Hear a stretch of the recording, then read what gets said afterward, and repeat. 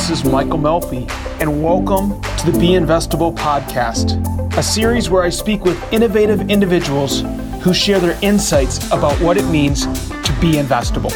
And today I am enthusiastic to have Vitaly Golomb on the show with us. Vitaly lives in San Francisco, has traveled over 20 countries around the world, and consults with many major companies, speaks at conferences, is an amazing author. We're going to tell you more about his book when he gets on. And I am so excited to have him on as he talks about breaking down complex concepts, how he's inspiring, how he educates, and what he's up to now after his tremendous success. Before I introduce him, I just want to share a little bit. He was the managing director and global head of principal investments at IEG Investment Banking Group. He was the founding partner at HP Technology Ventures and the corporate venture arm of Silicon Valley's original startup, where he was recognized as a global corporate venture rising star. He's been a 3-time CEO, and he is just full of knowledge that I cannot wait to share with you. Without any further ado, I want to welcome to the show. Vitaly, welcome to the Be Investable podcast. Thank you so much for joining us today.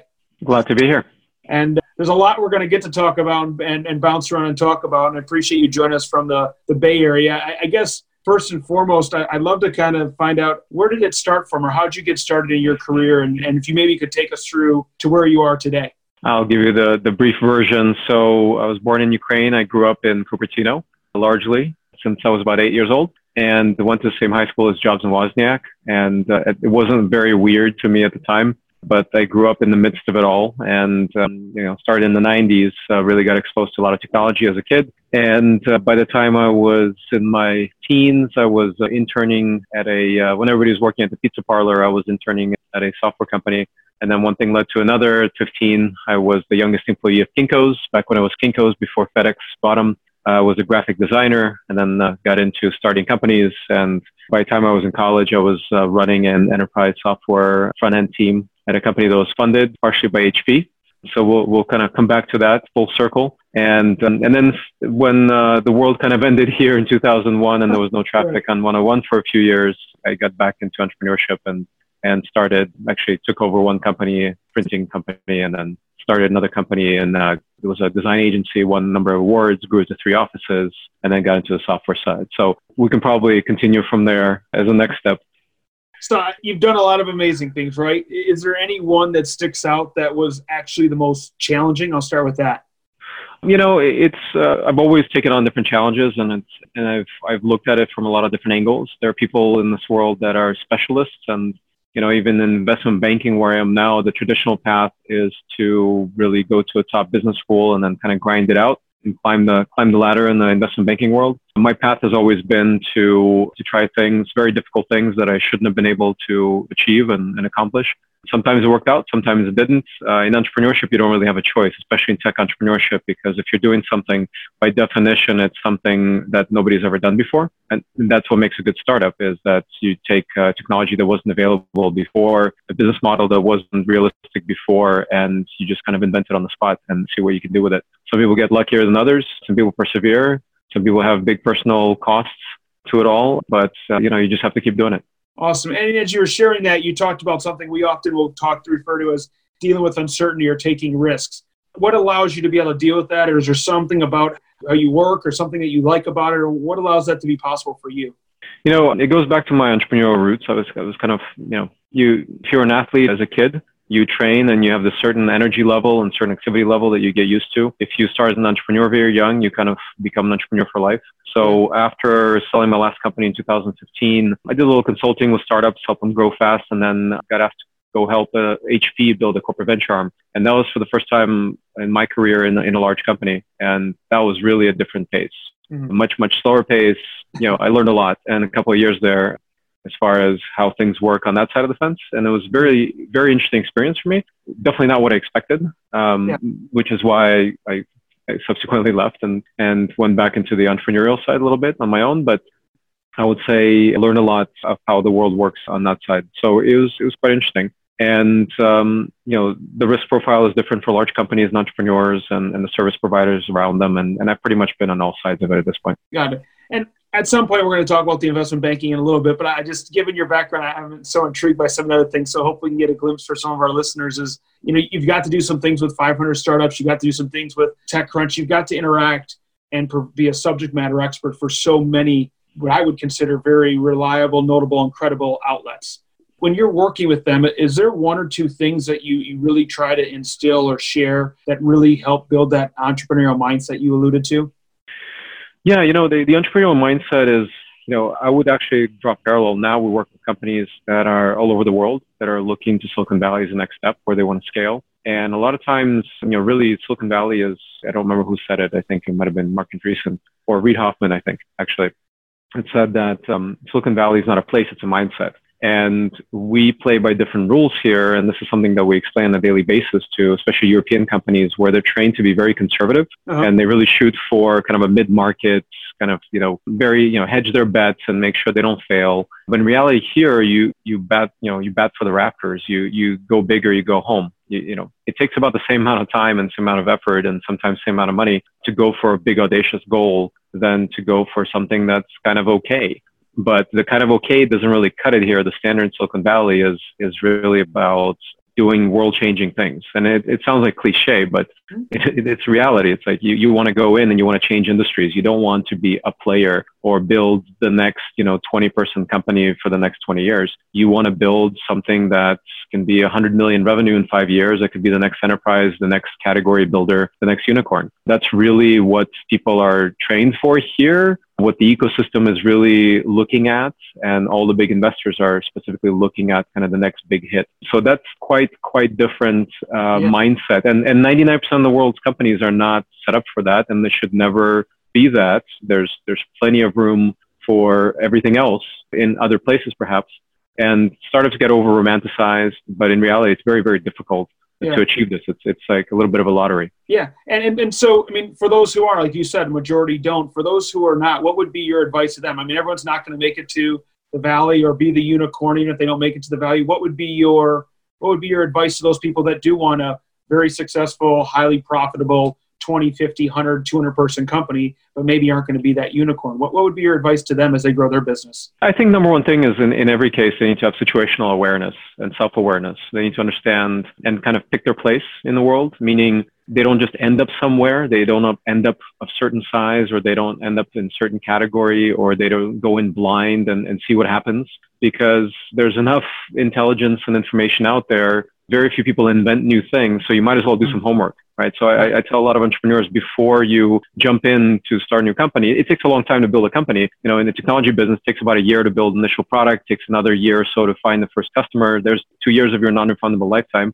and it takes 5 to 8 years to take it all away. So we only have a few of those in us. If you're going to start a conventional business, it might be a consulting company or a retail, a shop or what have you, or restaurant. You still need to understand what it is you're getting yourself into. It's better for you to spend a few months more doing research before you pull the trigger, before jumping in and signing a lease and doing your personal guarantee and getting yourself in a whole lot of trouble.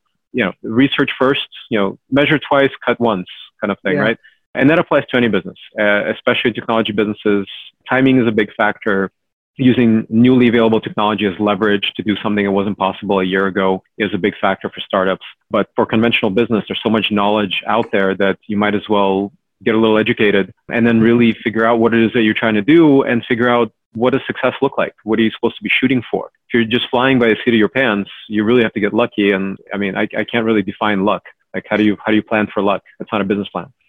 Preparation meets opportunity is what they always tell me, but I don't know about that. Yeah. Let me ask preparation you. That's the key word, preparation, right? A lot of people get into it without any preparation. That's right. That's absolutely. Before we hop on the next topic, I want to ask you, obviously you're out there, you have a pulse on what's going on without sharing anything proprietary or confidential. Where do you see the new market being, or where do you see emerging trends being? If someone's sitting listening saying, okay, I do want to go for it, where do you think they should be spending their resources?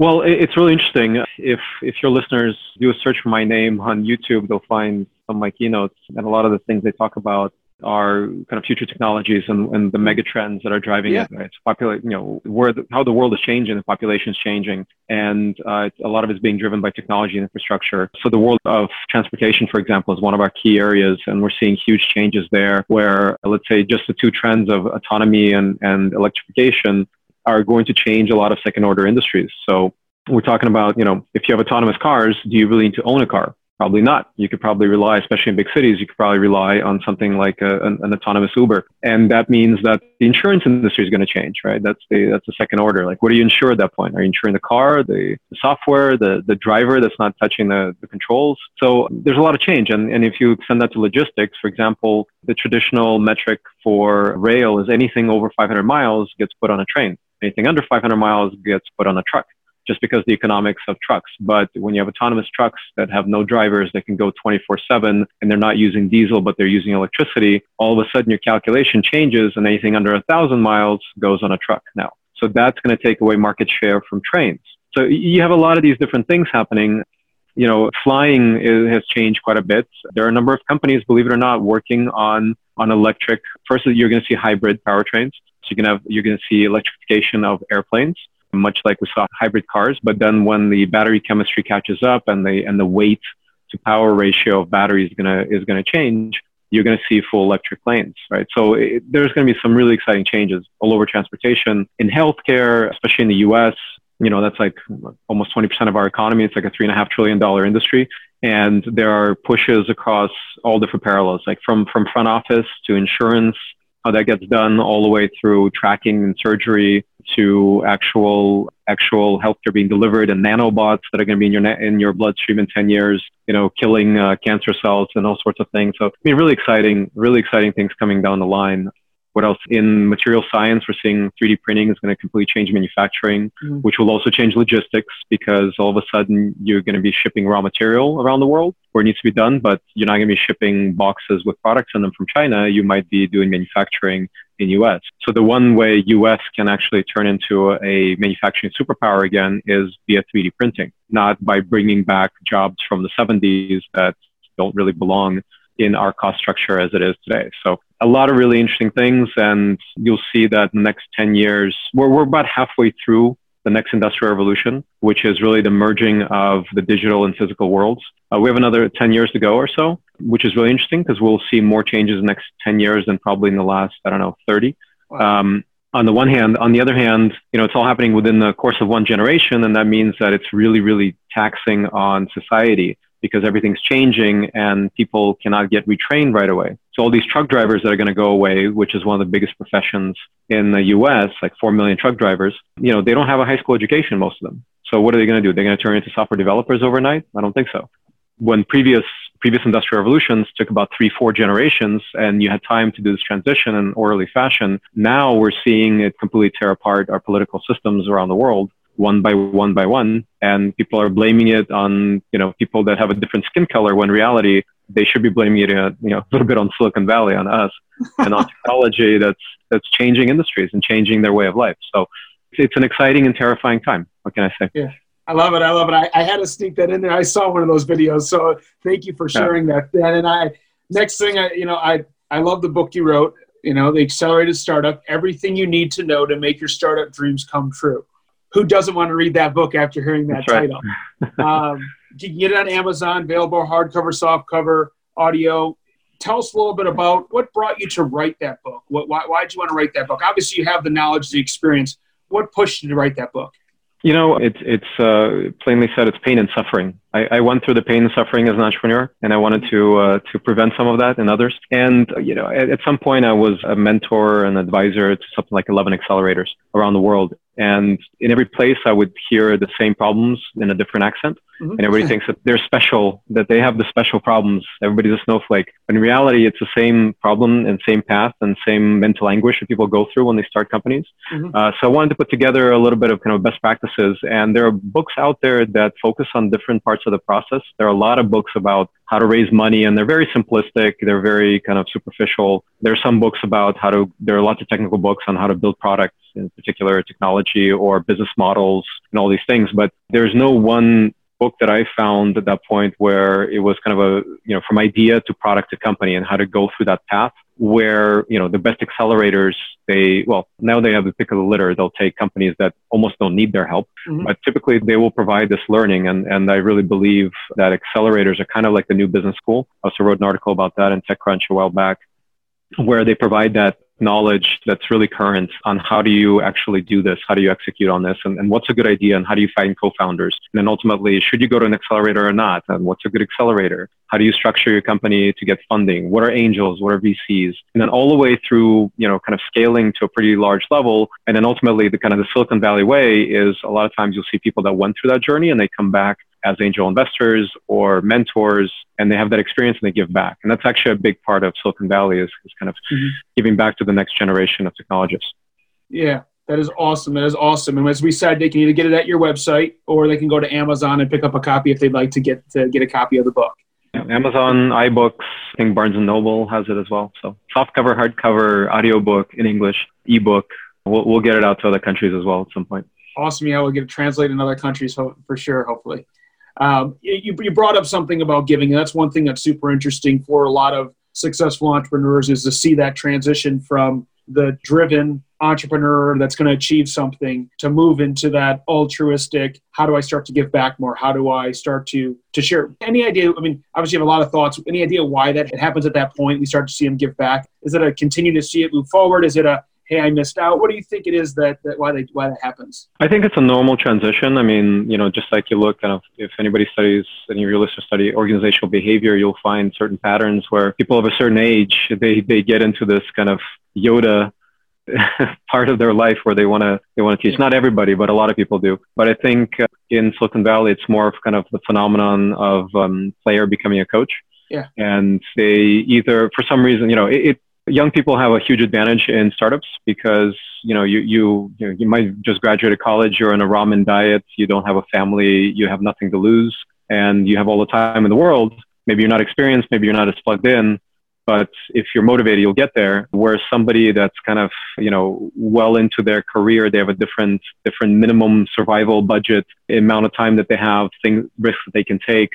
And they get out of the game a little bit, but they can play different roles in the game, which could be a coach, the investors, the VC investor, best VCs they play this coach role very well. The best VCs are typically people that are operators that have built companies before and have gone through the process themselves and seen a lot of things, all the way to, coming in, and some people, they kind of do the startup thing for a while. It works or it doesn't work. It doesn't work in most cases, but they have great experience, and they really, you have to be pretty good at a lot of different things. So they build up a really wide, very general skill set and a strong hustle, and they can take that to a large company and be successful, or a medium company and play a very strong, important role. So for a lot of people, they can really accelerate their career through being involved in the startup. And for me, always, I'll recommend for young, starry-eyed, deer-eyed, doe-eyed, whatever it's called, entrepreneurs, would-be entrepreneurs, I tell them that their first startup should not be their own. They need to go into a fast-growing company. And in a year, they're going to learn more than they would in 10 years trying to,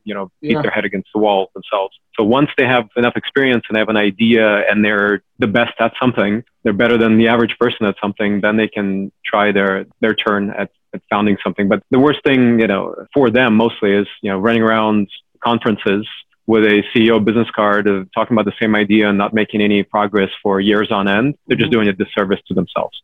Yeah. Great feedback. And I wanted to ask that partly because I think for our listeners, it's so great to hear just how important it is to have a mentor, to have an advisor. It's something in the Valley, there's just a plethora of, and there's the programs, most of them started out of there. And for the listeners across the country, I always promote to them, go find someone who can give you advice, not an opinion, but advice. Someone who's been there, someone who has the experience, who can help. Because as you're going down that road, they can always give you, I'll call them smart cuts, to continue to move things along because they've been there. Whereas the person who hasn't, they sometimes just have an opinion about what you should do. And so, yeah, it's really good advice. Thank you for that.